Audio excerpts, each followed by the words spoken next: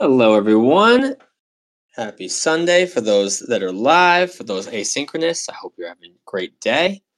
I'm really excited to be with you all today. And for those of us that are joining for the first time, this is a space where we talk about archetypes. And I feel like we've used lots of different definitions, some very broad, some very nuanced, some very maybe specific at times. But a lot of times I like to start, and maybe that I feel like this is a good place to start today too, to just ask this question of what forms seem to be forming within us or within our field, what patterns seem to be patterning,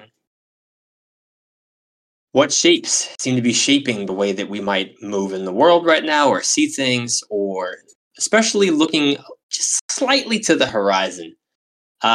So that's one thing I'd love to ask people, kind of with that idea of shape shaping, forms forming, patterns patterning.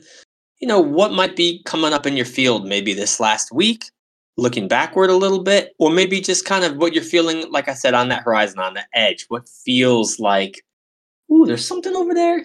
I was kind of talking to everyone before I hit record that I got some things that have been like on the periphery, on the horizon, but they're not really quite clear and taking full shape yet. So I'm like, let's see what wants to come out of this container. But I'm curious if there might be other things like that for you all. And sometimes having spaces like this to talk about it and to have that space to, and if you want and I really strongly recommend people to come off mute if they want to voice it and see if what comes up. See what kind of archetypal resonances that we're feeling these days. This moment, in this right now. Yeah, and see which of the archetypes wants to play. This is a place where we are all invited to speak about what's in our field, but we also invite the archetypes to come into this container and maybe share a little bit more about themselves, about what they got going on, about what they're looking to do in the world, so we can make that connection.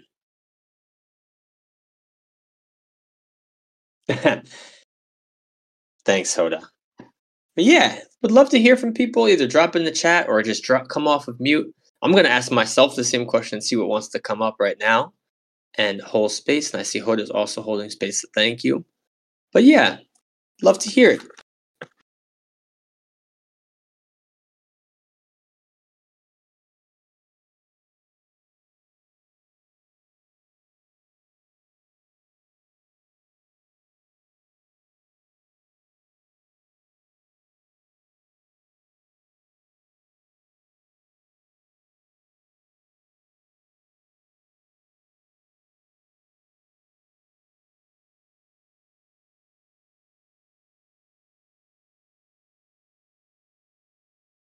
Typing, so I'm just gonna hold space to hear what's coming up for folks. Whoa! Thank you for sharing it. And let me know if you're okay with me using your name in the chat. But someone in the chat just said that they had an emotional release unexpectedly, which can be really powerful. And if you're feeling in the mood to speak about it, okay, great. Thank you, Annie. If you're in the mood to speak about it, um, I'd love to hear it. It's actually really interesting. This connects to something, and I don't want to like pigeonhole this because I want you to be able to express this experience however feels appropriate to you to express. So kind of ignore if what I'm about to say doesn't really make sense. But I saw this quote recently, this Carl Jung quote, and I thought it was really interesting. Actually, I won't pull it up, but he used the phrase archetypal experience. And I thought that was really interesting. And I think he was pointing to something specific about how sometimes we have these experiences, and somehow archetypes are at play. Some sort of resonance happens where there's something about it that really makes something real to us that might be hard to make tangibly real without an archetype to bridge sort of the conceptual and the preconceptual, maybe, or other sort of energy and sensorial experience or words. Or so I'll stop talking, but I just wanted to kind of say that's been on my mind and was on my before this container. So I'm really excited to sort of listen to this experience if you're willing to share, Annie.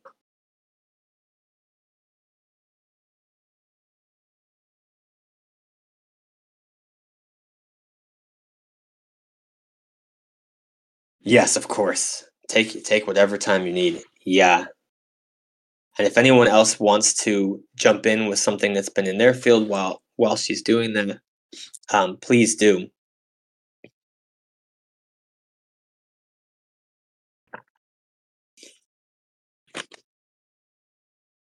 And you did use the word just, so I don't know how recent, but just implies pretty. This is pretty fresh. So thank you for being willing at all to share. Interesting.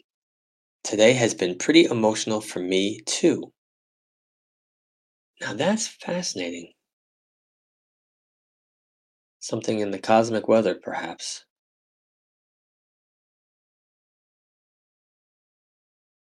If you were, and again, hold up, I see you're typing, so please express whatever is on your mind. But I'm curious, like, if you were to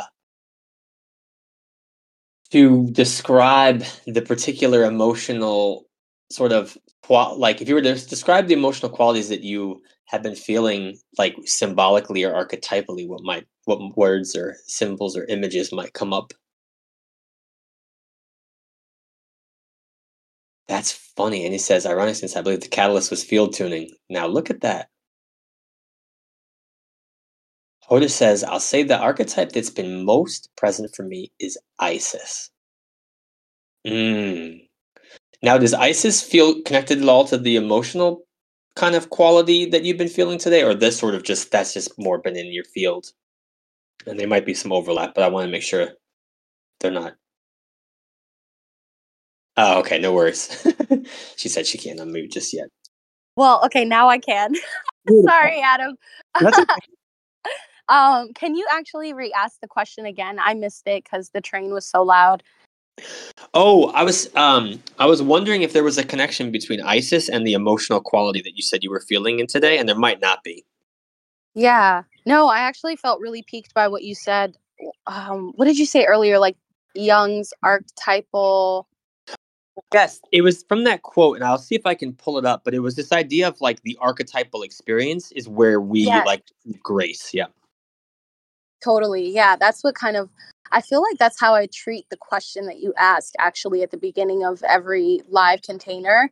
Is like, okay, what's the like environment that's being like co-created by working with this archetype? And so, yeah, I feel like Isis has been very prevalent for me.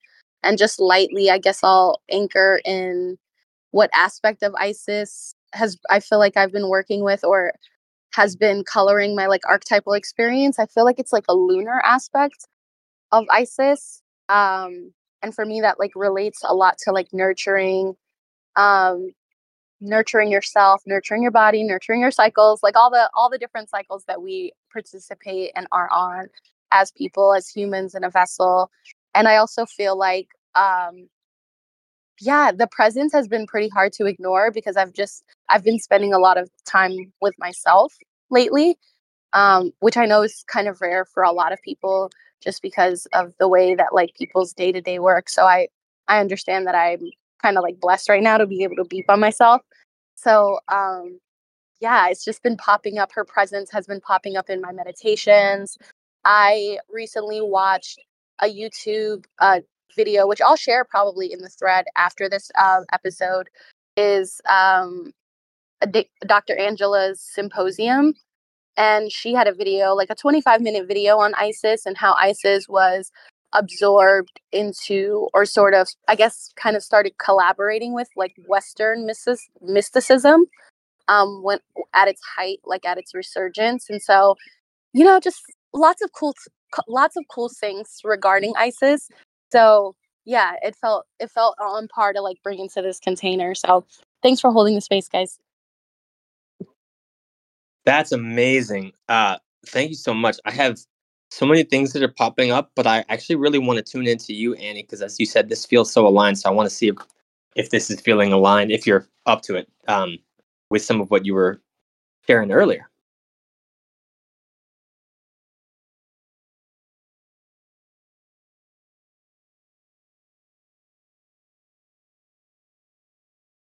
Oh, perfect.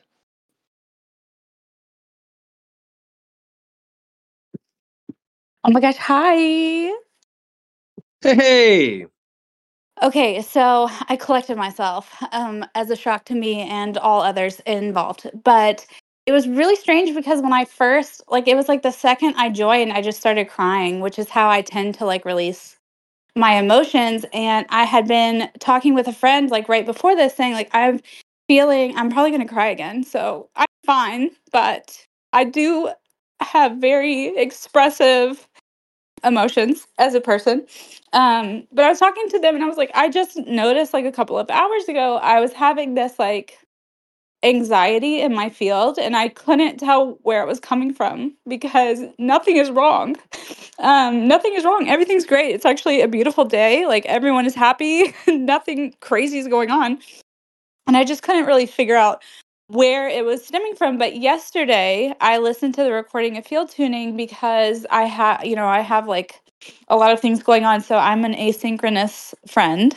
And I was listening to the recording of field tuning, and it was like such a powerful message. And I guess I just didn't realize how powerful at the time, and that it had kind of created this surfacing that's occurring right now, but it's all tied to the idea of like self competition, self belief, self doubt, self care. Although I feel like that term can be overused or used in a way that isn't quite what I mean, but more like self nurturing, like you were saying a second ago. And it's interesting that ISIS is so prevalent right now because I had just done some like inner child work. And that's like excuse me, the epitome of self nurturing to me is inner child work and and trying to release this like idea of self competition and self criticism. And instead of viewing me and my versions of me as a competitive force with each other, switching the idea to being a team with myself is like kind of what my healing experience is about right now. And instead of like blaming or shaming or criticizing or whatever, learning how to like celebrate and support all versions of me, past, present, future, now, all of that. And so it's just very aligned to me in this moment that all of these things are happening so close together, so loudly.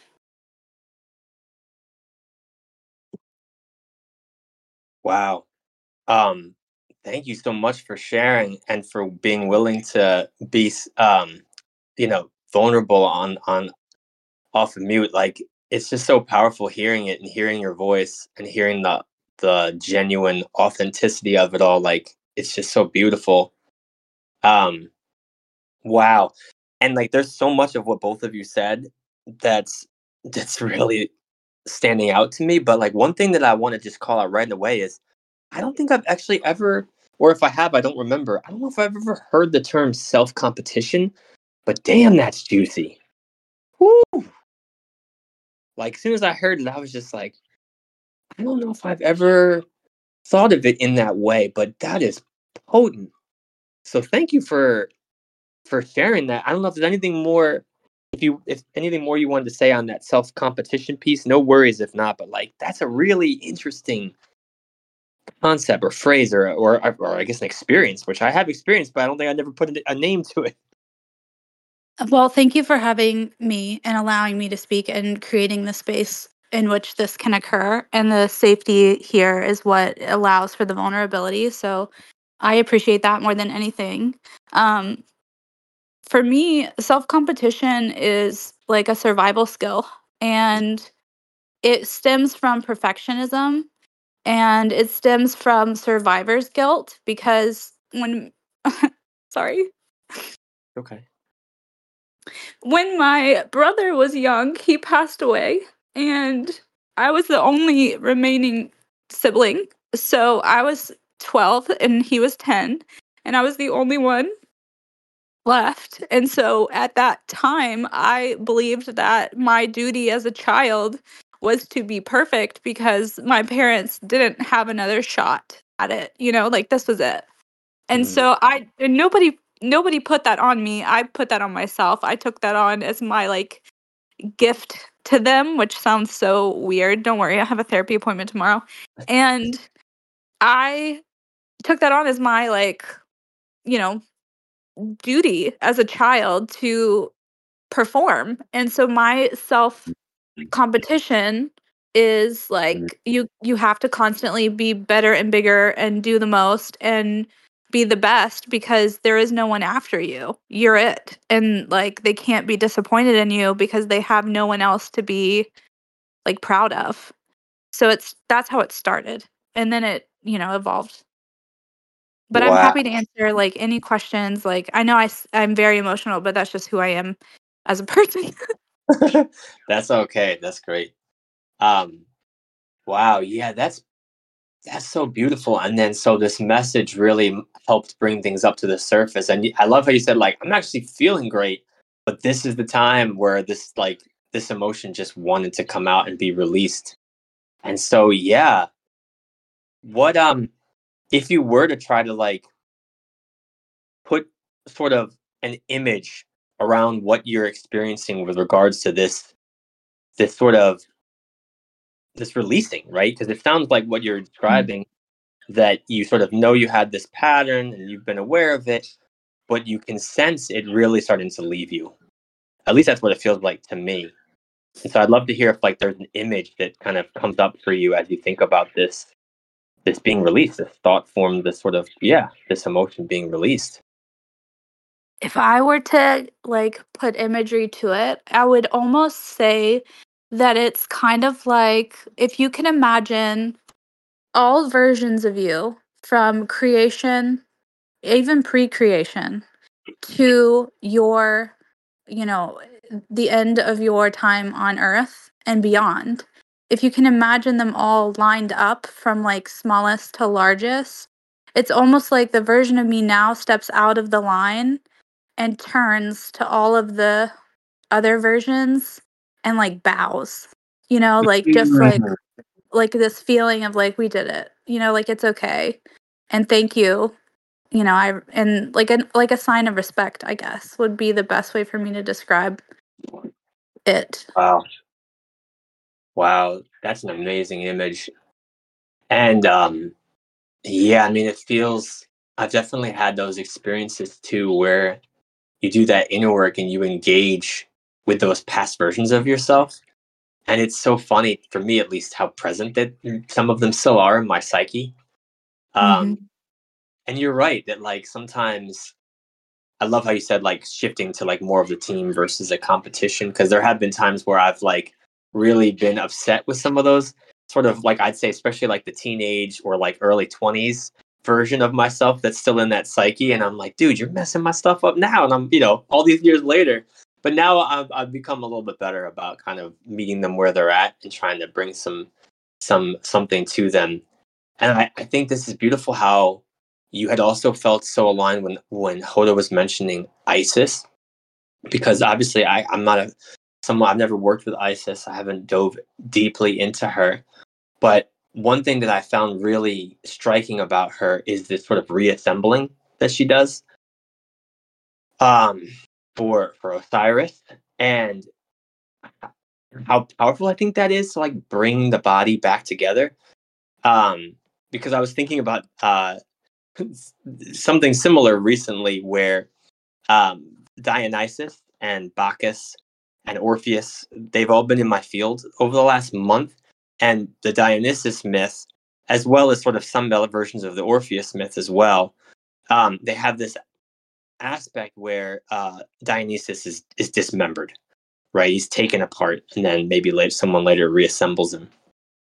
And I was struck just thinking about like, what is that telling us about something? And I felt like it was maybe saying something about sort of going down too far down the Dionysian kind of route can lead to disembodiment. I thought was maybe what the myth was trying to say. And for some reason, this came back up to me when I thought about Isis because she's considered someone, at least in I like how you mentioned that combination of the West, where I think in the West especially too, but other places where she has these elements of healing and magic, and I think about how powerful it is that her narrative has her bringing together the parts of the body again. Ooh, Annie says the phrase "it has to fall apart to be put together" was said to me this week, and that absolutely feels very related. And so I just want to just kind of go back to Hoda or Annie about like if that's bringing up anything for you, this sort of like this idea of bringing the body parts back together.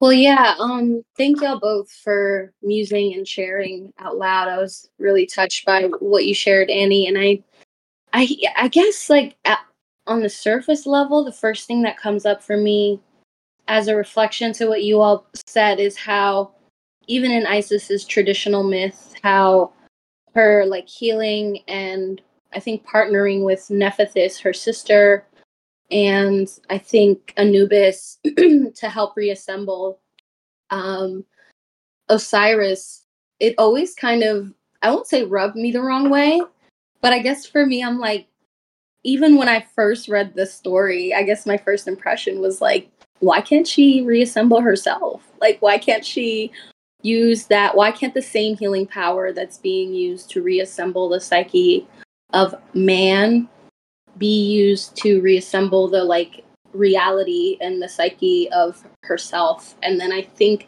that instead of projecting it onto the myth, because there's absolutely nothing I can do about the myth except criticize it, right?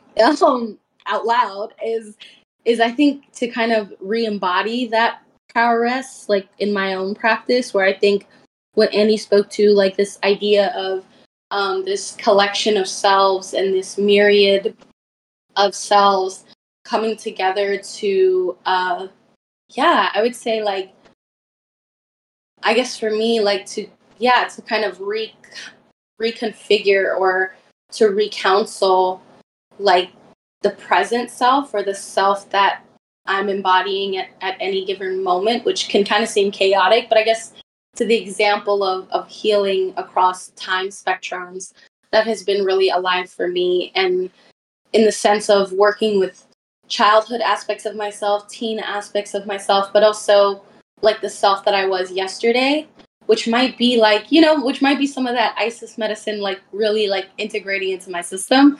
But yeah, I guess that's, I don't want to like polarize the conversation to be like, well, why can't she just use the healing on herself? But kind of bring it to a more like anchored, nuanced perspective that I think regards the internal work that it takes to even feel called or to feel qualified to, maybe even offer one's healing to another person.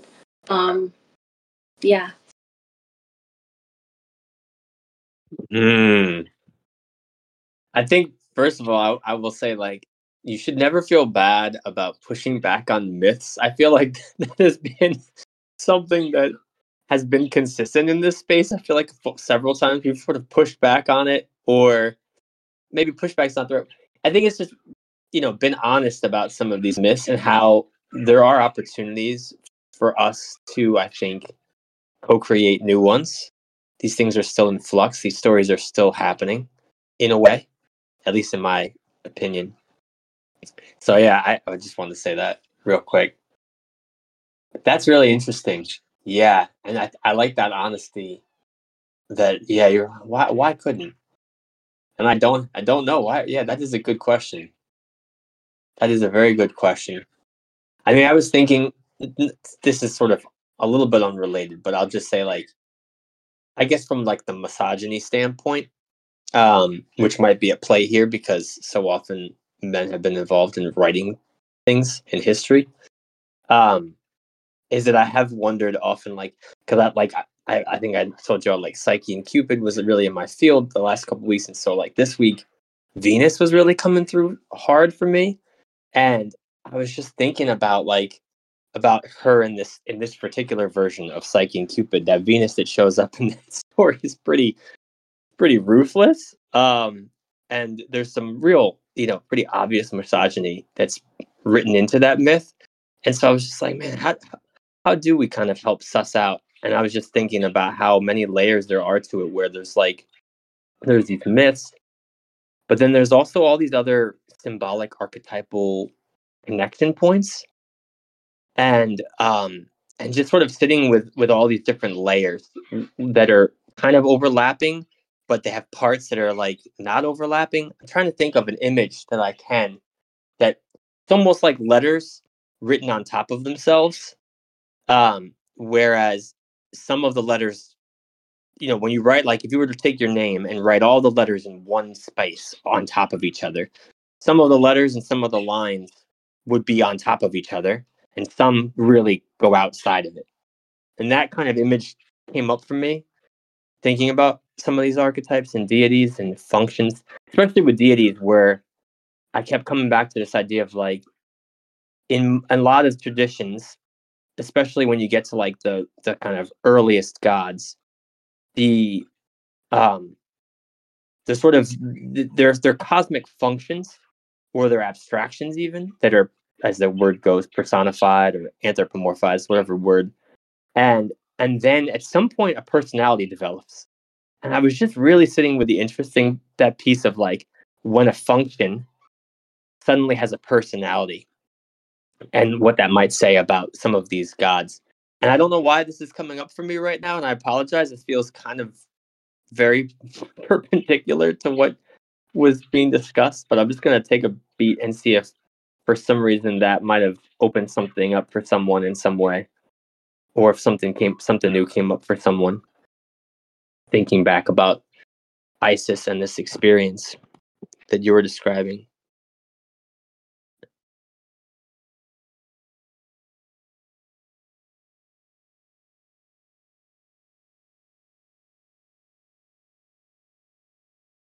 Mm.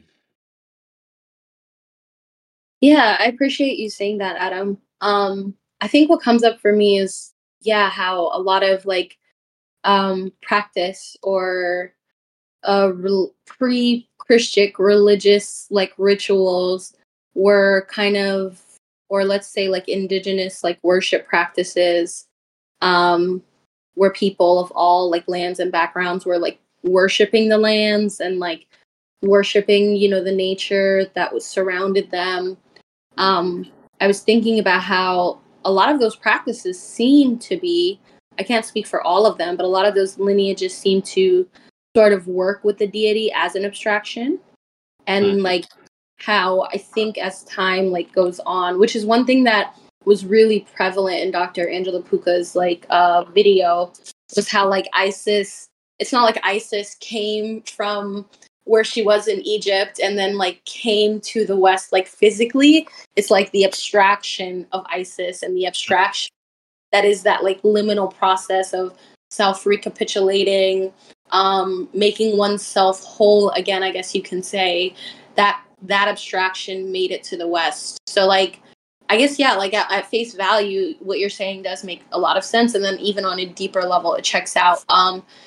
Like according to like what I watched from the video, and also just in my own research and realizing that a lot of like what painted religious practice for a long time, or devotional practices, was working with these abstractions and then allowing like persona to be filled in through one's like personal lens, which is something that we do a lot in the room, where we just talk about deities like flagrantly, where we're like, oh my god, like this, like one of my friends and I were talking about it recently, where she asked me, she's like, do you ever have beef with a god? And I was like, girl, let me tell, do I? Like, I have beef with gods and goddesses all the time, but I think it also can easily mirror like the internal battle too, that I'm on my own path, where it's not like, again, I'm not fighting this idea or this concept. I'm kind of taking myself to task to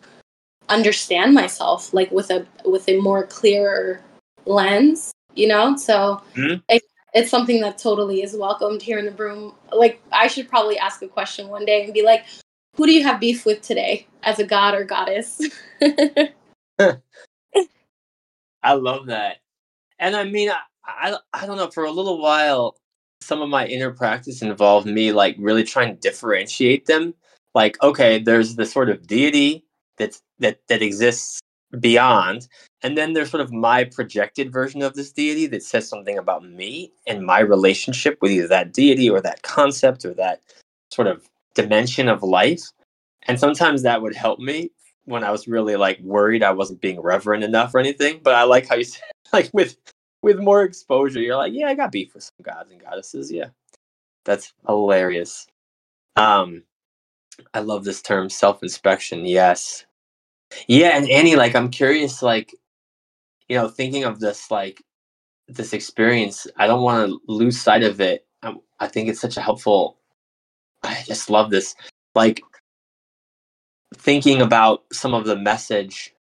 Like, to me what I love about the way you described it and how it's kind of aligns with some of the experiences I've had, where these things they come to the surface, but there's all this activity below the conscious level that's happening at the subconscious level where like things are working, right? There's negotiations or there's sort of new knowledge, new things coming into fold in different aspects of ourselves. And then suddenly there's this ripening. I think Nobu used a phrase a couple weeks back with this ripening karma. And that just keeps coming up for me like as such a beautiful way to express this. And I know it's hard because this is down underneath the iceberg, Annie, but I'm wondering if like you can recall any like particular, and the reason why I keep saying image is because is like that archetypal piece, right? Where like I do believe that we can get somewhere with some real work with just like the mental, but I feel like the archetypal thing is something like with our dreams, right? Like instead of just like thinking thoughts, we're doing things. And our body is actually moving in space and doing things. And through that process, we are getting messages or we are doing healing or whatever's happening, right? And and I feel like there's something important about that with dreams that like there's actually a doing. And so I'm curious, like if you were to take a guess or just if you were to ask yourself and go in, like what was your subconscious up to? Like what were some of those the vibe there when you felt like maybe some of this was clicking?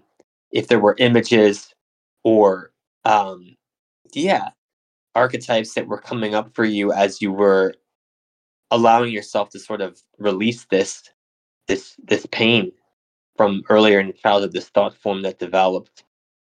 And I'm sorry, Okay. it's personal. Yeah, go ahead, Annie.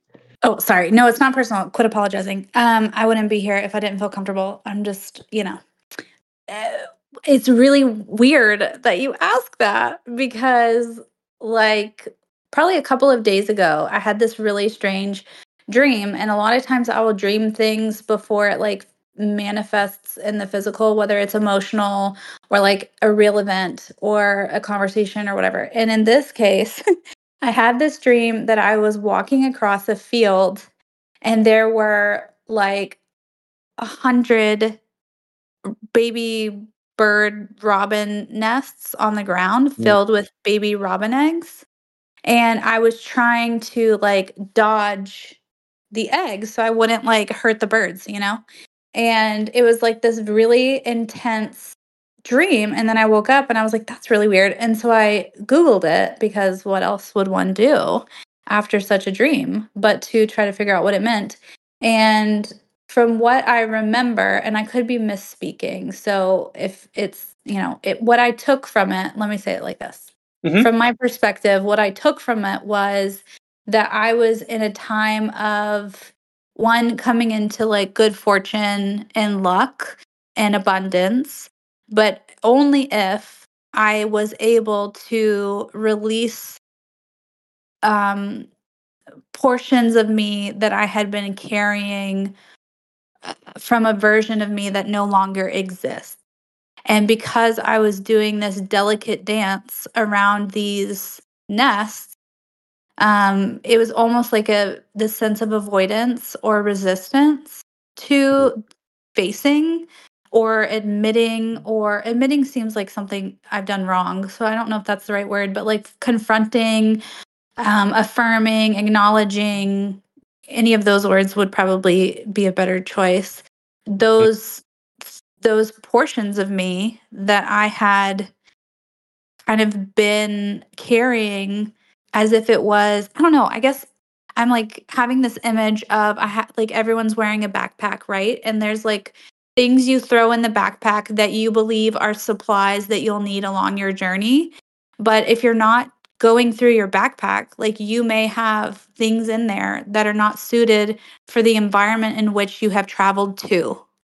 Mm, So, like, let's say you came from the desert, so you have like a bunch of water and a bikini, but you've traveled to a place where it snows. Well, the bikini is not really going to serve you anymore. So at some point, you have to put the bikini down and grab a coat.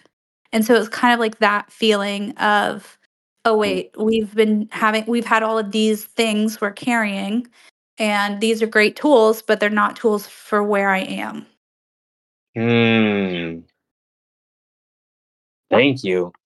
Um, I'm curious. What do robins have did mean anything specific to you, The robin's eggs. or just robins in general? Like for you, like Oh, that's something that. kind sort of, but not really. I mean, no, I can make it stretch to mean something for me, but birds in general mean something for me because Mm, my grandmother, okay, this is like kind of a long story, but I'll try to like make it not that's so long. okay. My grandmother was, first of all, this is really weird. Okay, my grandmother used to read us Greek mythology growing up. That was like our entertainment when she would keep us. She would read us all of the Greek mythology stories, and we used to play as like 8-year-olds, we would play like Medusa in the backyard. It was like it's like this family joke we have because that was like what we would play that she was gonna get us. Anyway, so my grandmother, who is I'm seeing all of the synchronicities as I say it, heavily into Greek mythology. She used to have these two little porcelain bluebirds statues that we would play with at her house. They're very small and they're very breakable, and we'd always get in trouble, but I always wanted to play with them. When I started having my like very first spiritual awakening, one of my main spiritual symbols was two bluebirds, and I couldn't figure out why those, but I eventually made the connection to those two bluebirds. And they have since followed me throughout my spiritual journey, and I will save you the time on in all of the ways. But if I were to like tie back a bird to me, then yes, bluebirds are very much a part of my spiritual experience as a human. Well, first of all, that is beautiful, and what an amazing experience to have. I think it came up recently too. Like grandmothers, like there's just something special about grandmothers. My goodness. But how fascinating that bluebirds has this beautiful resonance with you for like a spiritual awakening. And robin's eggs are famously blue. There's blue eggs that contain potentially a bird. Very interesting. Wow, that's really beautiful. Yeah, and I'm like, sometimes I feel like with archetypes too, like, and yeah, I'm just guessing by your voice, you're American, so like there's these phrases that I sometimes wonder, like, if how our subconscious does it, because like there's like the whole concept of walking on eggshells, right? Like an archetype of walking on eggshells. Yeah, I'm an American too, so like, and that was on my field too. That I was like, yeah, there's some sort of archetypes with America that could be really fun to play with in a special container one time. I think to be like, what's wrong with America? That could be a whole other topic. But anyway, like with American archetypal language, there's sort of like walking on eggshells, right? And then there's don't put all your eggs in one basket. And like, I just for some reason those were like those archetypal things were coming up when it was like there's this like very tiptoeing around instead of eggshells, literally eggs, and instead of eggs in lots of baskets, it's lots of nests. I'm just saying those out loud to see if anything stands out because these are really interesting images and imagery. Hmm.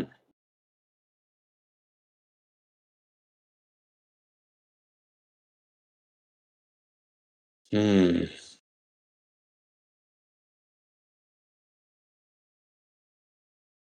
And I'm sorry to go. Well, I'll stop apologizing. But on this dream, like, because it feels so potent.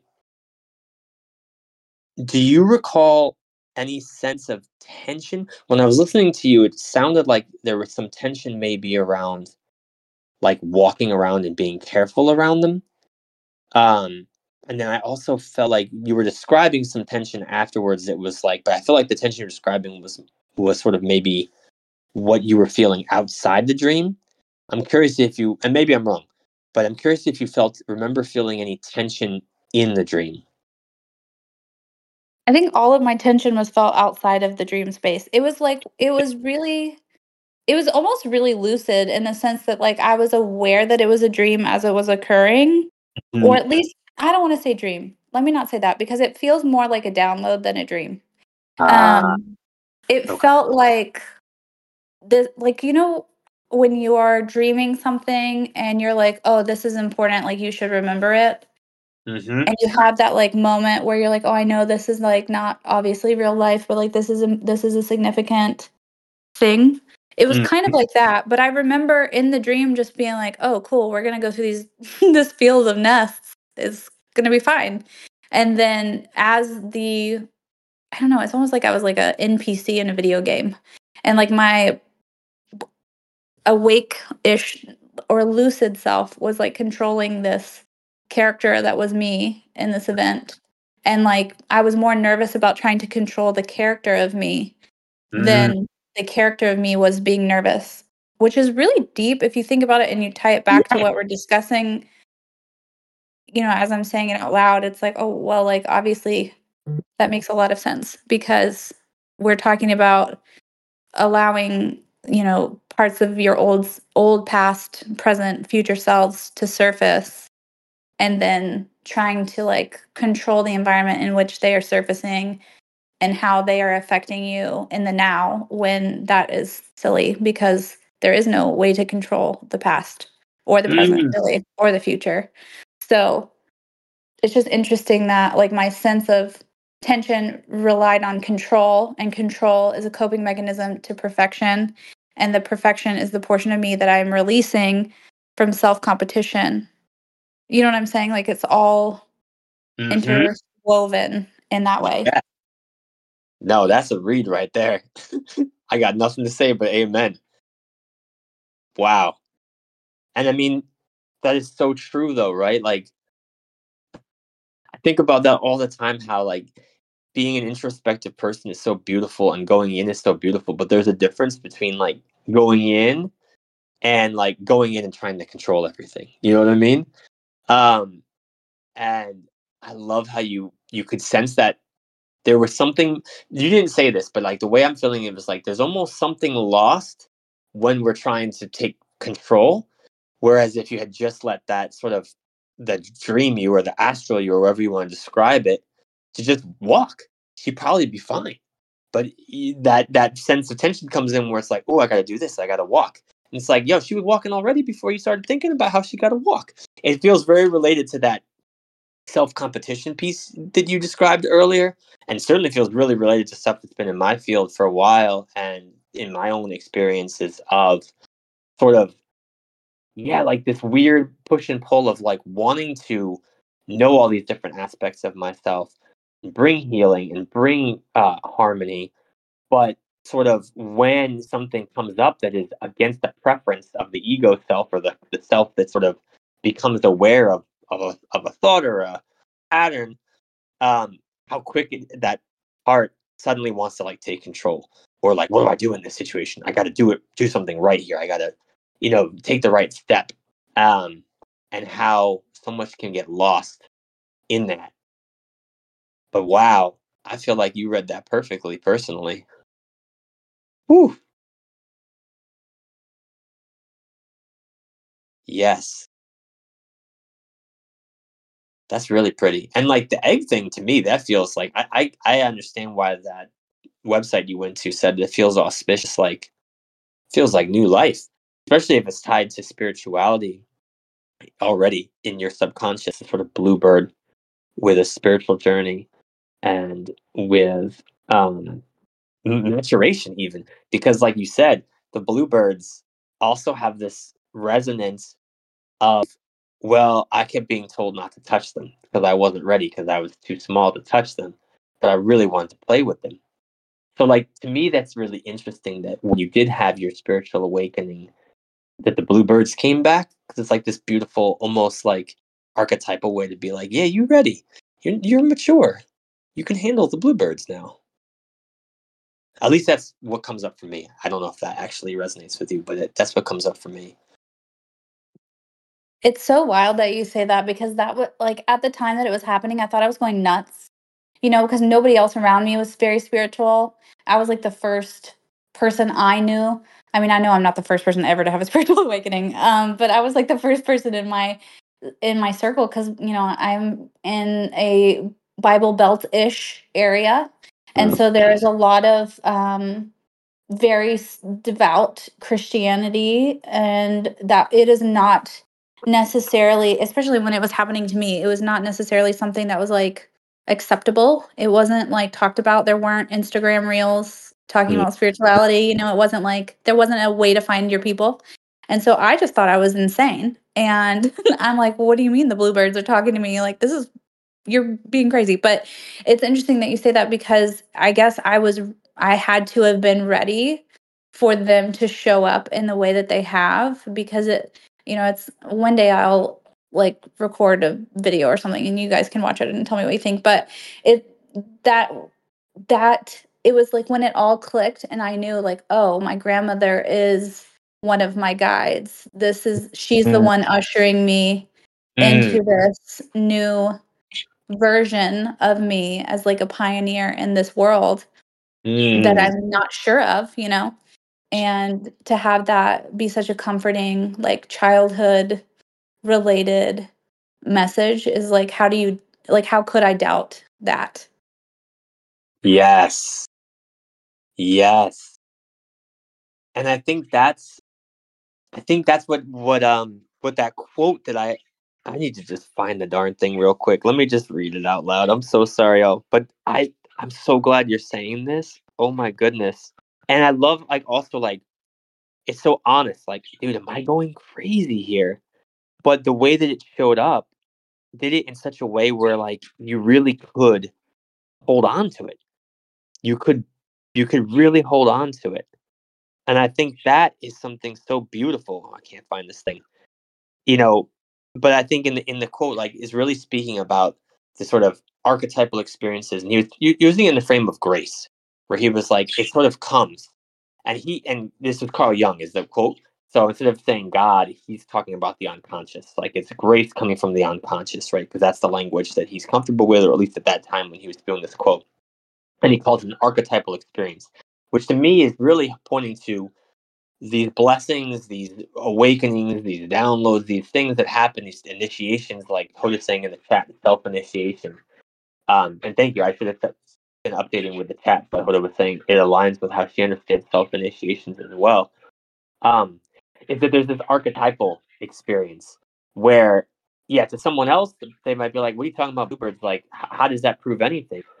But like, because of your background, because of who you are, because of what your subconscious is, that bluebird experience made it so that you could really believe in it. It could be true. You could feel it as truth because it's like, no, I know what these things mean, and you can feel it. Like it really is like this doorway. It's this bridge. At least that's what I'm feeling right now. That it was a bridge for you where you could say and you can really start to make more sense of what you were experiencing and feel that tangible connection with your grandmother. Wow. Yeah, Hoda says, yes, it's already in your Akash, the etheric field. And it's pretty fun that it was in the field too, in the stream too. I couldn't help but think that, especially if your grandmother was always doing Greek mythology, like I just thought of the Elysian fields, right? In the in the underworld. Oh no, that's yeah. It's meant to be. Yes. Yes. Wow. Thanks for sharing that. Thank you for sharing that. I'm just really, and that's what's so great about these experiences. Like, but I think that's what makes spirituality so interesting and why community is so powerful for this, because if you know, it's really that. If you don't know, then it's like, well, hopefully you can listen and appreciate it and have some sense of curiosity and openness. Um, but there's just this knowing that can come when you've had these experiences, and you can see, like, wow, what a gift that this thing came to me and made itself known. Oh, that's so great. Annie says she feels lighter. Oof, that release. I'm getting like body chills thinking about the release and the water too. Like the release of water with the tears. Like I'm just thinking about that too. Like just how powerful crying is physically, spiritually, emotionally, but also archetypally. Releasing the waters. So the waters have to flow. They always go down to the lowest point. And so when we're crying, it's like let them go down to the lowest point, back to the earth, instead of us having to hold on to them. And they become water weight in our body and in our subtle body, right? Mm. And he says, yes, we are water, so we must release portions of ourselves, literally. Yes. And let it flow back to the earth. Let it flow right on back. You can take it. You can find it use for it. That's the thing, the great economy of the underworld. They know how to use everything. That's one thing that's also like been in my field. I'm sorry to bring this up all the time. This is definitely a tangent, but like I just think about how in spirituality, especially because I think maybe this is coming up because you mentioned the Christianity piece, and I didn't grow up in a evangelical Christian background. I grew up in a Catholic town, and then I was an atheist, and then I came back to Christianity in my late 20s, my early 30s, I should say. Um, and when I did, I was more kind of exposed to more, I'd say, the Protestant evangelical kind of style, which was really helpful to me at that time. But I also had to shed that again a couple of years ago in a continuing spiritual journey. But one thing that I love about some of the Eastern and some of the even the ancient Western, like the polytheistic, like talking about like Hellenistic and others, is the importance of the underworld. Whereas I feel like in Christianity, it becomes bottled down to like everything good's heaven, everything bad is hell, and it's like, but there's some really important work happening in the underworld. Like, why are we discounting a whole other part of reality? Um, it's an important piece of the whole. And I don't know. I just felt like, yes. And he said, I was raised in a way where the underworld hell was a threat or punishment. Exactly. Hoda says, yeah, that strong duality is bollocks. It really is. It really is. And I think some of these ancient religions and Eastern as well, like they really help, especially those of us that kind of went into that Christian modality or other Abrahamic modalities even, but especially Christianity, I feel like maybe that's the one I know the most about. Like we've got some healing to do on our understanding of concepts of the underworld and what's below.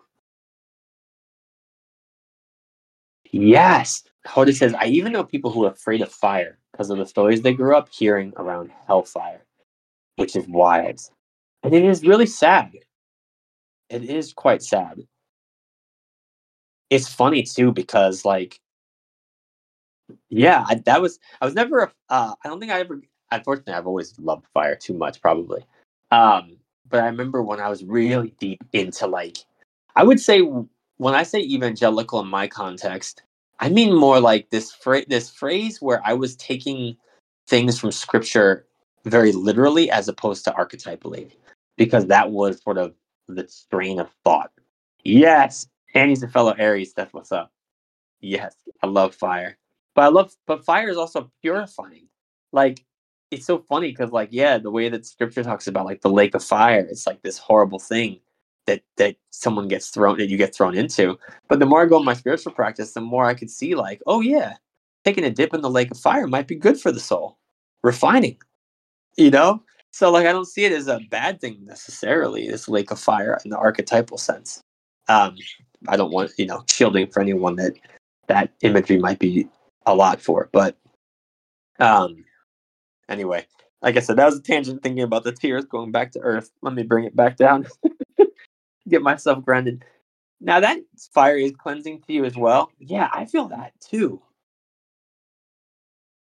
And it is interesting though that like that's the thing that when you get into these dualistic kind of mindsets, you you lose like it's massive. You lose 50%, right? If it's a polarity or duality, you might risk losing as much as 50% of reality. That's a huge price tag for duality. Damn. Suddenly we're discussing all the elements. Yes. Yes. Um and then this that's great conversation about always lighting something and using fire in your inner practices or before sessions. You had to clear the space, right? To purify with it, bring that fire element. And I mean, I love the old ancient Vedic stuff where these guys were really fire priests. Almost all these rituals were around fire. And I think recently I was talking about also Hestia and Vesta and how in the Roman and Greek, the fire was also a really prominent piece of their practice. And yeah, the elements are just to me like I never get tired of talking about the elements. I think the elements are so like they never stop being interesting to me ever. Um and I love yeah, I see this and he says elements in the body as a form of release, water is tears, fire is movement to me, air is breath. Absolutely. Absolutely. And I love fire as movement. Yeah. Yeah, because there's heat when you're moving around. It's like that's crazy. I got a fire lit under me, right? Got that fire in your belly, that solar plexus in archetypal idiomatic form. Mm, yes.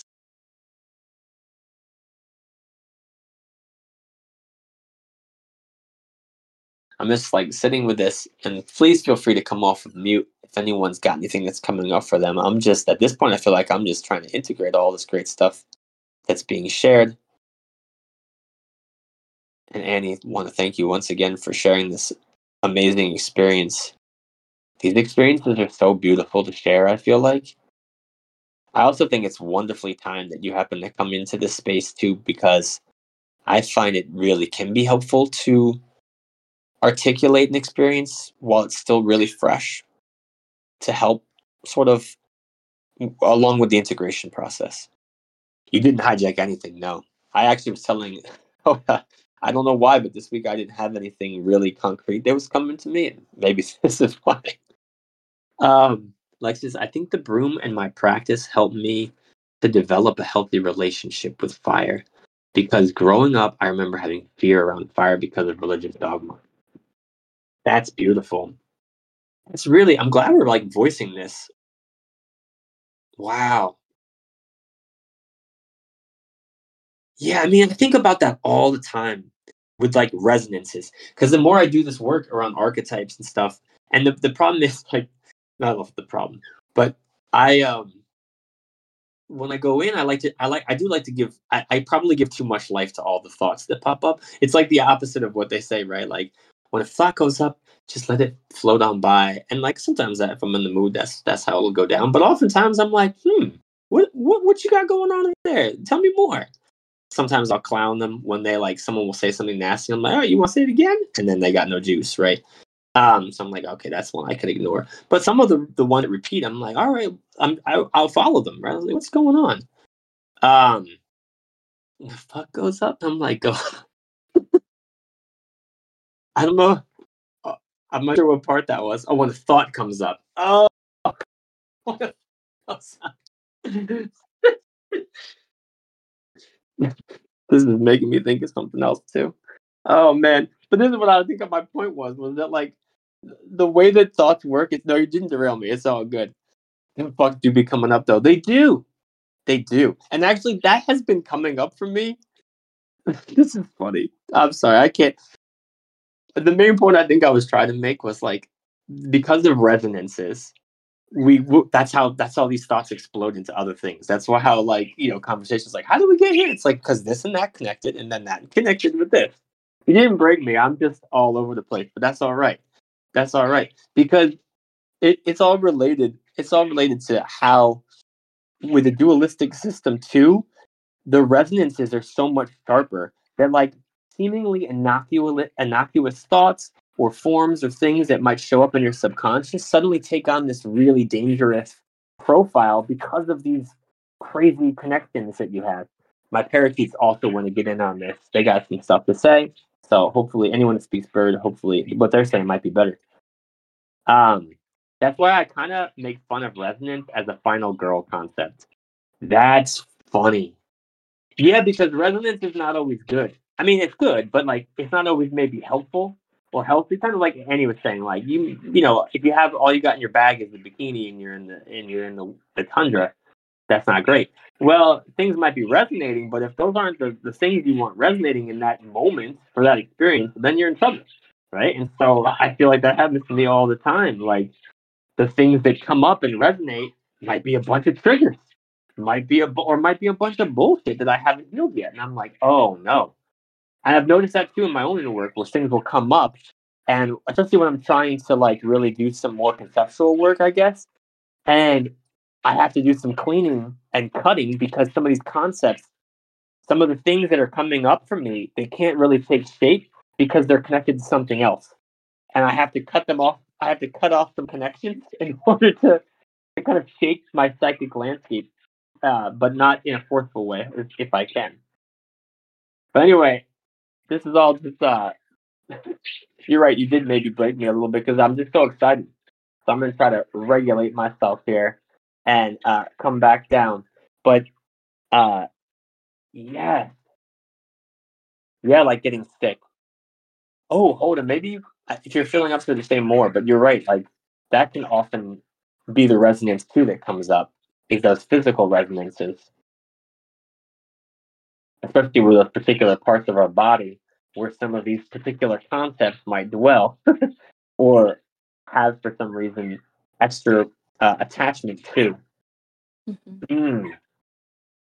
Yeah, that's kind of what I was thinking. I guess I was kind of like being a little reductionist when I was saying that, but I'm like, wait, no, that actually, in the context, especially that Annie gave and that you were bringing back up, this idea of like going to a frozen tundra, knowing that you have clothes, knowing that you have like some semblance of supplies, but like having the wrong supplies for the context at large, and how like there's like internal resonance, right, where like things cause your nervous system to ripple that can happen on a micro level, like getting dysregulated or getting and I think these things happen every day in passing, but then there is like resonance for circumstances that where the circumstance or the resonance at hand doesn't really again fit the context at hand. And so I'm just kind of thinking about that, those examples and how they can ripple out. And maybe you're not like looking to get sick, I wouldn't say. Some people might say in metaphysical worlds, like you manifested getting sick because you brought a bikini to a tundra. And it's like maybe not like once, that wasn't like the person's intention, but also yeah, just this idea of resonance or the ripple through time space, meeting with a circumstance or a context in our own field, in our own awareness, and how like there's like tons of energy work that you can do to sort of, yeah, string theory. That's kind of what I was thinking about too, Annie, is like how string theory is coming up for me. Um, and how like, yeah, like depending on dialing into different circumstances, I think would call for a different set of resonance. And also I feel like saying, because I am an energy worker, I'm like, and you can also like disable a little bit of the resonance without like totally numbing yourself out, of course. So I hope that makes sense. I think I kind of got excited too and dysregulated, so it's fine though. Well, I mean, yeah. Thank you so much for sharing. I think that was probably just my influence on this container.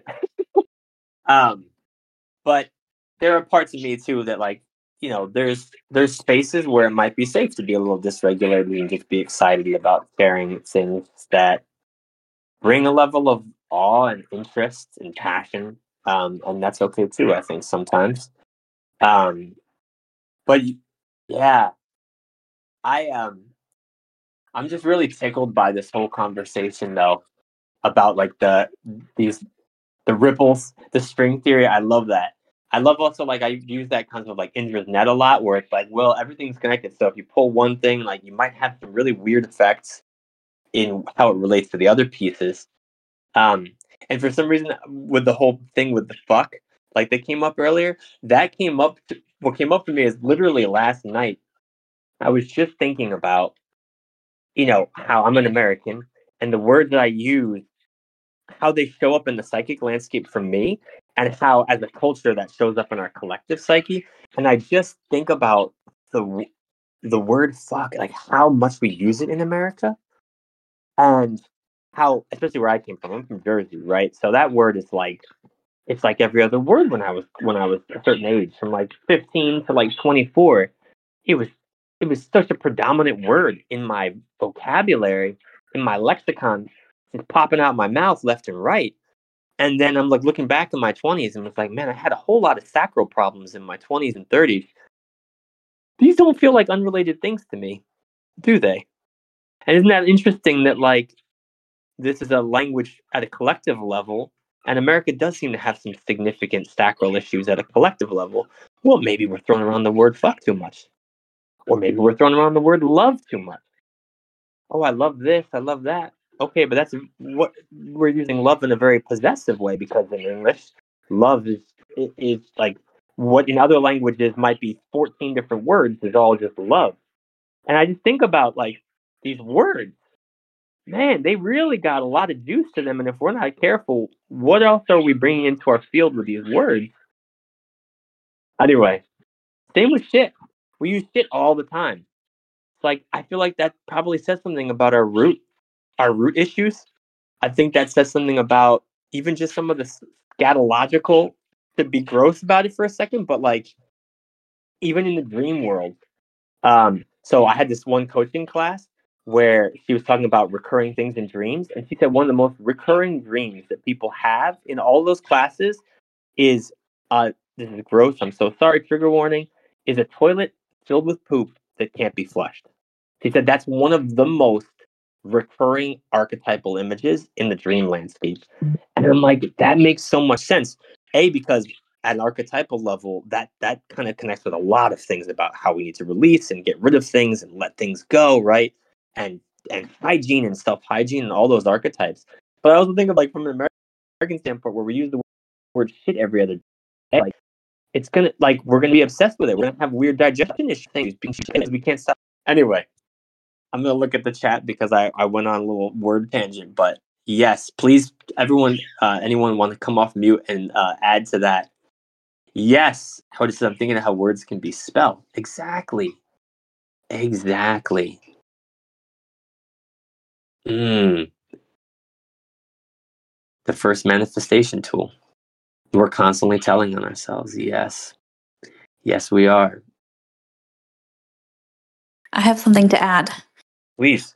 It it kind of reminds me of the idea of confirmation bias, like what you're Mm, expecting to see or hoping to see, you will continue to see, but like in the sense of like speaking. So what you're speaking into existence just by speaking, you are creating more of that in your reality with or without knowing that that's what you're doing in the first place. mm, It reminds me of confirmation bias, like because, well, and I can only relate it to myself, right? Because that's what we do.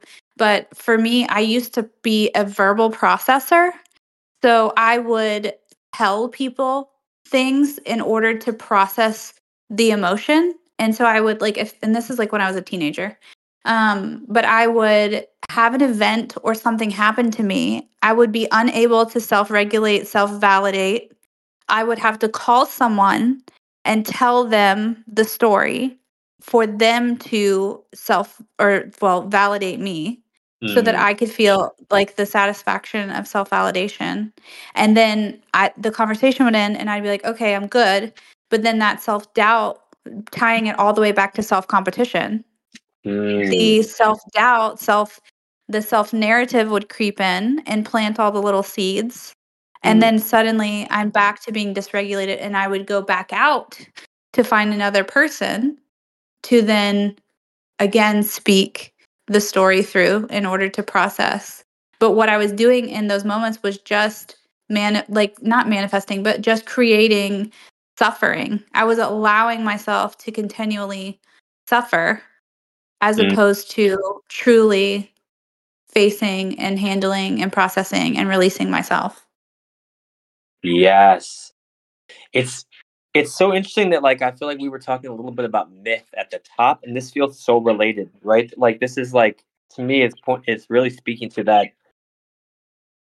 that tendency of all of us to do our own myth making, and how some of us took that to other levels, right? Of really bringing in our network, our friends, to help us create these myths around what we're experiencing. Wow.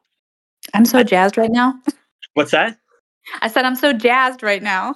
Like I'm like metaphorically on fire about it. But yeah, like I feel like that's what we do is we go and try to we take these personal projections of what we believe our narrative to be, and then we take them externally instead of internally, and Mm, we move them into the vocal space mm, and place them out for someone to say yes or no to. And we're allowing, okay, I'm mm. about to start preaching, so I'm going to pre-apologize.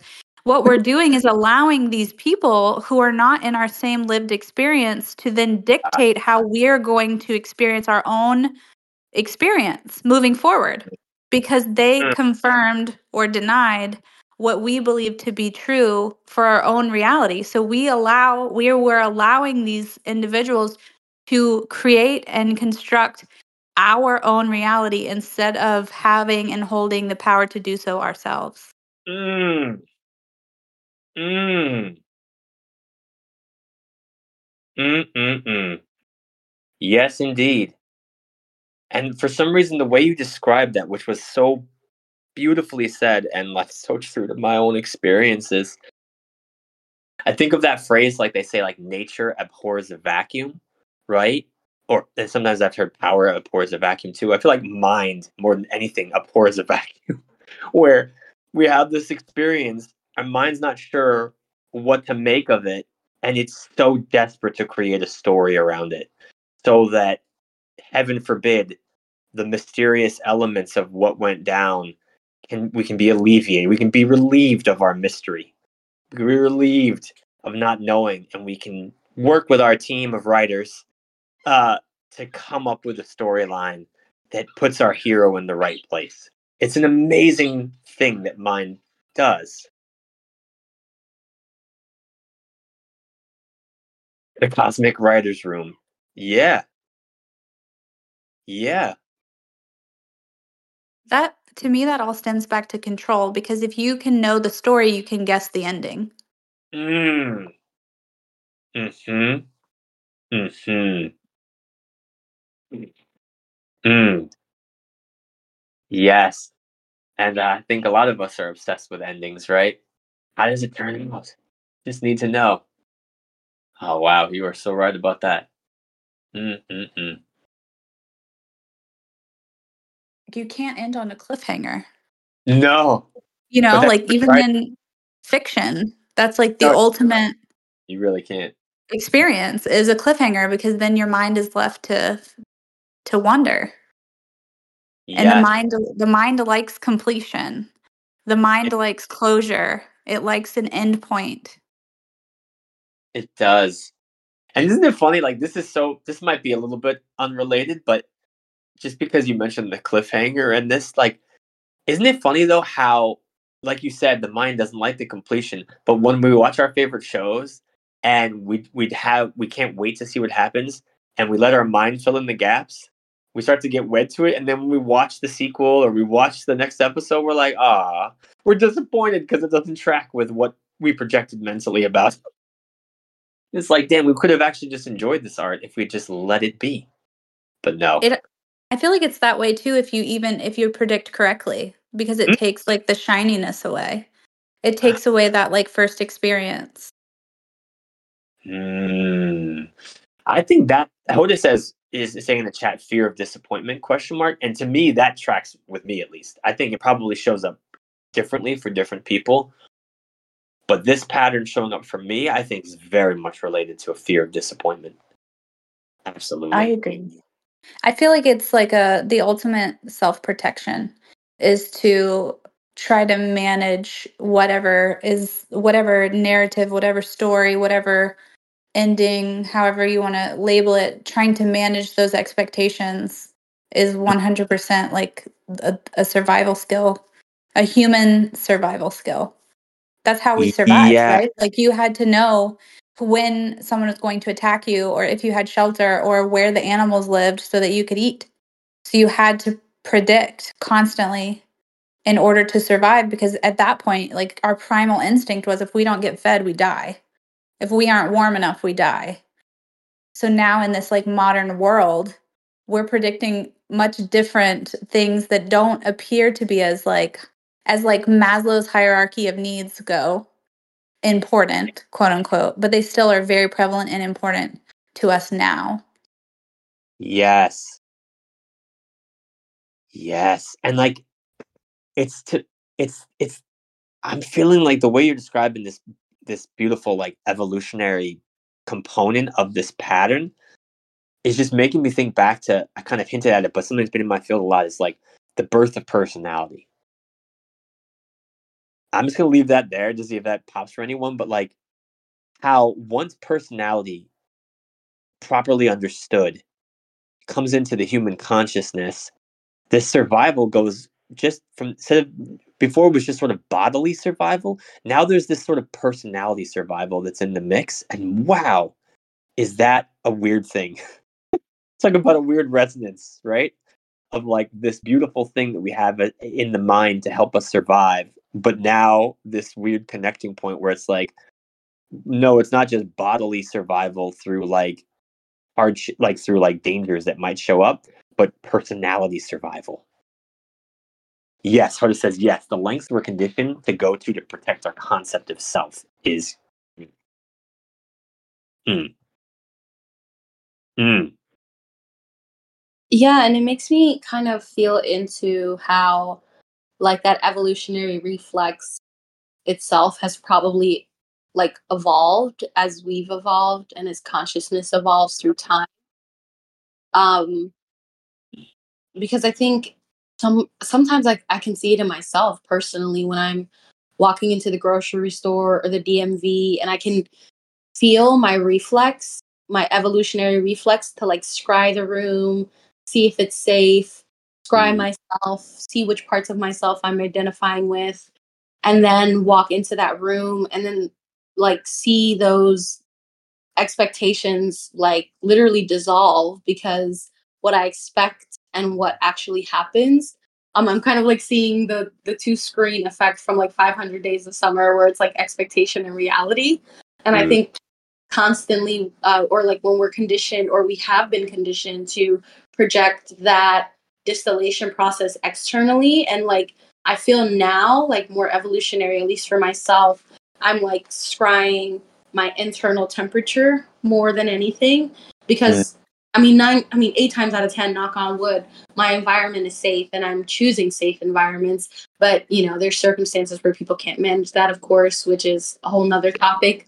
But I also feel like, yeah, like there's a part of that evolutionary reflex that I think is evolving, and I think that that personality reflex is something that's probably occurred more recently in human yeah. history and like human evolution, and now we're, I mean, I don't know, I could be projecting, but I totally believe that we're in the age of Aquarius and Mm, that we're like we're at a place where, you know, there is maybe like an uptick of um our how many different evolutionary reflexes we can hold in one body might be par for the challenge right now. I don't know, but that's kind of like what comes up for me um instantly, yeah, as y'all are talking about this.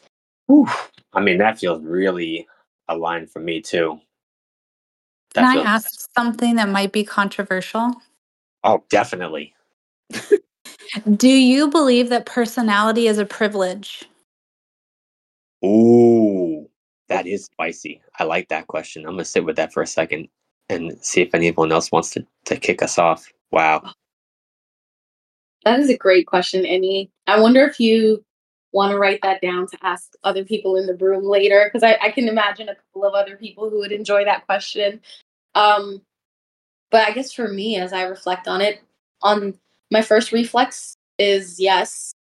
And when I zoom out of that reflex, I realize that no, that it might be like indicative of, consciousness expanding past a certain threshold. So for me, it's like yes, no, and if Mm. it answers anything at all. Yeah, I'm kind of getting an interesting something similar where I feel like at a certain way it is. For me, I feel like shaping a personality or like cultivating a personality or coming at it from that lens of like, this is something I'm working on, that is a privilege. Mm. Mm, I think there's a personality that can develop in a sort of innocent way where it just arises, where you might say, "Oh, there's a personality here," but it's really just a function of that person's role that they play in the world and the way they move in the world. And you call it a personality, but they're not really shaping it consciously necessarily. I think that whole conscious shaping of personality to me feels like a privilege. mhm, My like first thought is about the dichotomy of nature versus nurture. I think there's a portion of personality that is nature based, and Mm, there's a portion of personality that is nurture based. And like you're saying, in order to be able to nurture the personality, I believe that that is a privilege in a sense because it means that you have the emotional, mental, spiritual, physical capabilities to do so, whereas others may not be in a place that they could. And mm, their personality is based off of the sheer nature of survival. yes. Mm. But the personality thing is really interesting where it's like, where do we think this thing really like I like how you're saying like the nature versus nurture. I think the part that messes me up a little bit, well not messing me up, but I found juicy in this moment, and I know we're kind of coming up on time, so sorry to add more juiciness to this. Because I was thinking about this recently as the privilege of self-differentiation. Yeah, I think that is really important, that self-differentiation. But I also like when I was thinking about like the gods as like certain gods, like okay, I thought about like Indra in the Vedic, or like maybe even Zeus in the Greek, because they both have some similarities. Where before you get Zeus and some of the Titans, a lot of the gods are like more like big picture abstractions, right? You've got knights, you got Nyx, and all these things. Um, and then you get these individuals who are striving, willpower. They have wants and needs, and they're trying to take control, right? And you get the Zeus and Indra type figure. To me, it feels something related to this birth of a personality, where I feel like, and I think there's something interesting about that evolution from like a deity as a function, or like a cosmic function, or sometimes people say like a force of nature, versus a set of preferences. And so I think with the personality thing, I'm thinking about that too. Even from like the nature versus nurture, you have like a lot of how we think of personality, I think, comes down to like preferences. This person has these preferences. They like this versus that, or they like that, right? And so a lot of our personality seems to form around our preferences. But I find it much more interesting to see personalities that have developed based on the roles or the functions that they're playing in their community or in their family or in the land. Yeah, because I feel like some of the way that the latter example that you gave, the way that personality arises in those environments, tends to be more organic and tends to be more, like you said, it's something that people don't consciously cultivate. Where like I'm just thinking about people who grow up in like more rural or more like pastoral societies, like their sense of self is defined by the role that they play within their ecosystem. And then at some point in their lives they do get the privilege of self differentiation by either going to school, moving abroad, marrying into a particular family. And that privilege, different cultures, in different lands have um, different ways of measuring and assuming and sometimes dictating who that privilege goes to. And so, of course, I feel like there are distortions there as well. But I also, yeah, I agree. I think that there is something organic about the process that you named, where persona gets cultivated in environments where the goal isn't to have this like perfectly cultivated personality that's like perfect at everything, but the Mm, goal is to cultivate the person within the centralized role that they play for the with throughout the whole. mm, mm, mhm. And Annie, do you want to say more about what you said about the privilege of escape? I guess what came to mind when I was listening and imagining that scenario as like a lived experience was like, what about the people who are in like an urban impoverished area who don't have the option to do anything to escape their ecosystem or the role that they play, because I think there's a lot of earthly things that go into um that play into the part of like, okay, just to say like a different experience would be like, yes, maybe you're in like the experience that you're describing where you're in a rural area and it's the certain personality role, et cetera, et cetera. And you're able to step back from that role because you aren't relying on like the financial assist from those people, or maybe you're able to make a new way in the world because of earthly resources, right? So Mm-hmm. what if you are, how is the lived experience different for someone who's unable to escape their ecosystem because their earthly resources are not there and they're forced to be in that role moving forward? Like they have no other choice but to be branded as a liar, a cheater, a stealer because that is how they have to survive. Wherein on the other side of the you could label them a survivor. Mm, Mm-hmm.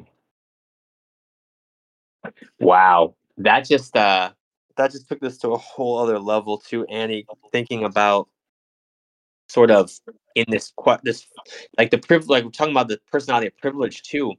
Something about the way you described all of that also made me think about how certain people can are better able to reflect or deflect, I should say, or not take in what other people's labels of them and how they identify them as, whereas other people are not able to, right? Where if their community, other people are labeling them such, how that label can get stuck easier.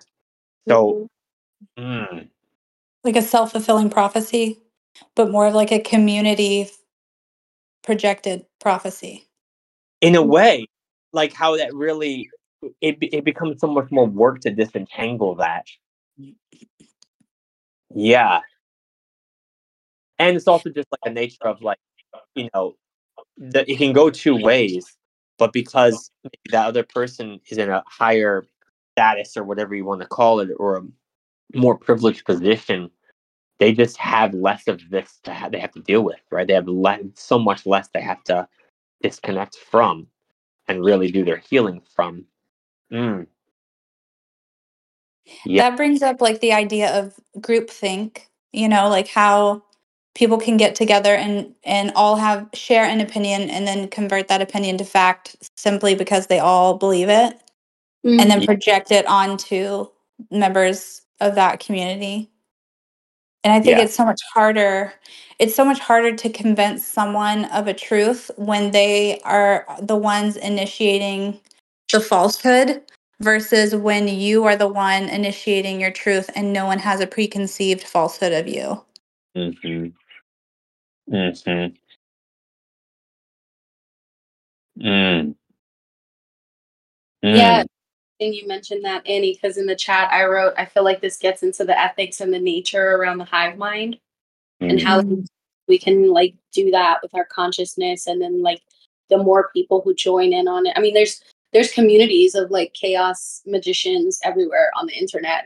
So I feel like it's not, I mean, and then so many different organizations, and then like a lot of the culture of the West is kind of oriented on building structures and infrastructure for hive minds to like perpetuate for better and for worse. I feel like it's fair to kind of like name that, but I also, yeah, I feel like that's kind of what you're speaking to as well. Like, what if the hive mind or the groupthink of a particular environment is not substantiated or isn't supported by like the individual, or like the individual doesn't have a say in what goes on in the like the groupthink, or like how the groupthink is perpetuated, or even what the groupthink tends to lean towards results wise.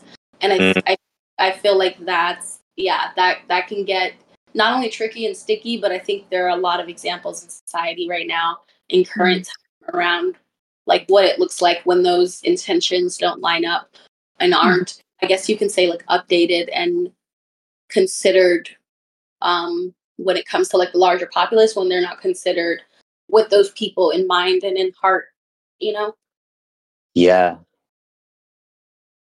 Yeah, I mean, especially like in thinking about like the American context, right? Like we're all products of our environment, local and national and broader. And like in America, like this trend towards collective identities and our identities being tied up to collective identities, like the term in the most current time, right? They use the word like identity politics. And I'm trying to say this in an apolitical way, like just like almost like an anthropologist, like looking at America, like I think it does say something about the American psyche, this identity politics. I think actually has a lot to do with the fact of just the national landscape of like basically being, this resurgent Roman Republic while also still trying to do some sort of healing or maybe some bringing back of like an ancient Greek idea of democracy, and how these things are really built into the collective psyche. And I think it's really interesting on this question about personality too, is like nowadays a lot of personality sometimes will also come down to like in America at least, like what identities, like what do you identify with? What are these collective identities that you also identify with? And how those overlap with political affiliations. It's just so messy. It's really messy. And really has all these weird, like we talked about, archetypal resonances where you find yourself in some really weird places mentally because of maybe the set of preferences that you're expressing or the type of people and energies that you're cultivating in this space. Yes, Amy says, also makes me think of social media and cultivating self-imagery for groups to affirm digitally. Digital self-imagery affirmation equals false sense of success. Mm-hmm. Hoda says, same, so much awareness that's garnered on social media is really guiding the collective at the moment, I feel. Yeah. Oof. For better or worse, that does feel totally accurate to me. I mean, it certainly feels accurate. I jokingly call it Twitter brain when like I go in and certain thoughts will start to come up and I'll be like, oh, Twitter brain's on top of the mic right now. When you start to think in 140 characters. Yeah. Or just like phrases and I'm like, that's not how I sound. That's how people on Twitter sound. Like, what the Yeah. hell?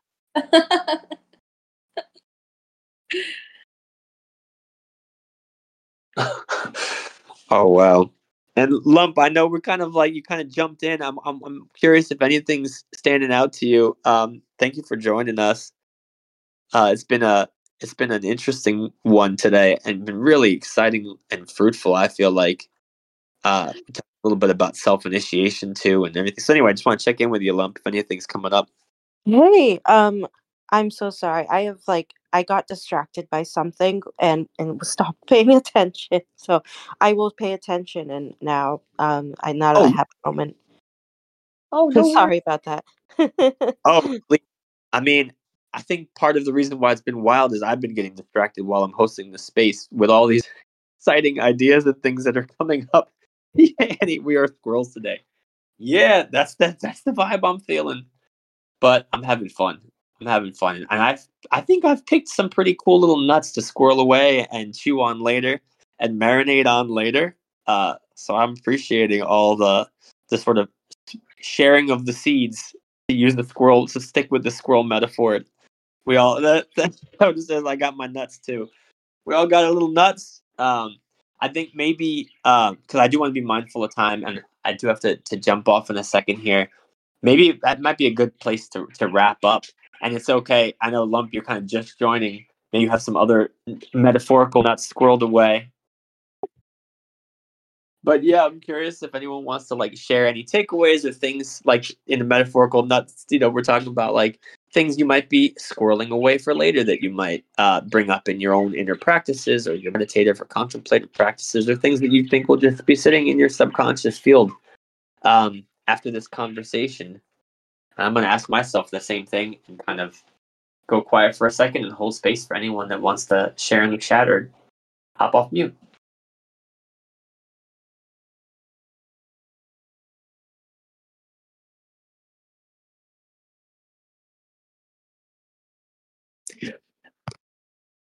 I will say for me, yeah, I think there's so much. So the one that's like coming up for words expression is this self competition piece. That, like I said, this was the first time I'd heard that phrase, that idea, and I really thank you, Annie, for bringing that, and I thank you, Hoda, for inspiring some of that with field tuning. It sounds like, but yeah, I think I'm really going to be sitting with that, as well as the script writer archetype, sort of the cosmic writers room that came up. And Lump, this was a sort of comment about this practice of mind, or this pattern that many of us have fallen into, of like something happens and we need to instantly build a myth around it. We need to build a narrative around it, and using our friends to help us do that. And so yeah, that also is coming back up to me, like just looking and taking stock at those ways in which I've maybe written myself into a corner, to stick with the metaphor. And maybe I can kind of remind myself that, like, hey, you can throw out some of those chapters of myth that you overlaid on top of reality and start fresh, bro. You ain't gotta follow that. Anyone else? Oh, thanks. Yeah, someone's saying there's a little bit too much to try to pick just one. Yeah, well then what I'll do is I'll just, before I close out, I just want to leave some space for any closing thoughts, remarks, anything, literally anything that comes up for someone before we close. I just want to say thank you, Adam, and thank you for everyone for holding this space. This was a really fun conversation, so I appreciate it. Thank you. Thank you so much, Hoda.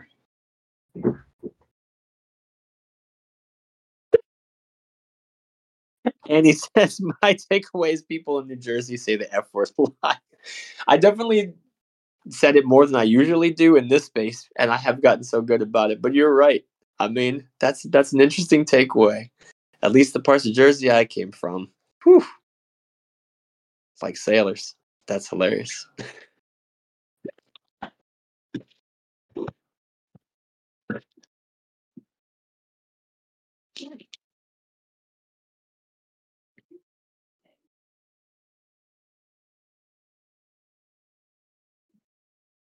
I see people typing, so I just want to hold space for our last thoughts before we close out. Yeah. Okay, that's funny. And he says she loves the idea of the cosmic writing room. Imagine that as a meditation or a way to manifest. Yes. Yes. Okay, I'm going to say one last thing and then I'll be quiet. But like my brain immediately goes to, okay, let's say there's something in my life that I want to change or manifest or create in my own reality. I can go into my cosmic writing room and envision myself writing it into my book of life. Mm. Mm. Beautiful. Beautiful. And yeah, Lum says, love the letting go of chapters and dropping the narrative. Oh, who would want to record the meditation? That would be a fun guided meditation, Hoda. Yes. So that's fun. So it sounds like several of us might be having some fun inner work around this idea of narrative and reminding ourselves of its fluidity, and that the same thing that maybe has bound us in the past can be the same thing that perhaps liberates us in the present. Well, thank you all. This has been a really exciting, fun space.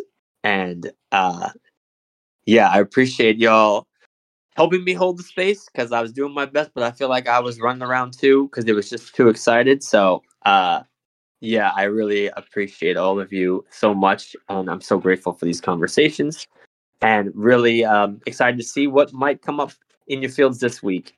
So thank you all. Have a great rest of your evening or day, depending on what time it is. And I'll see you in the room, or I'll see you next week. Bye, y'all.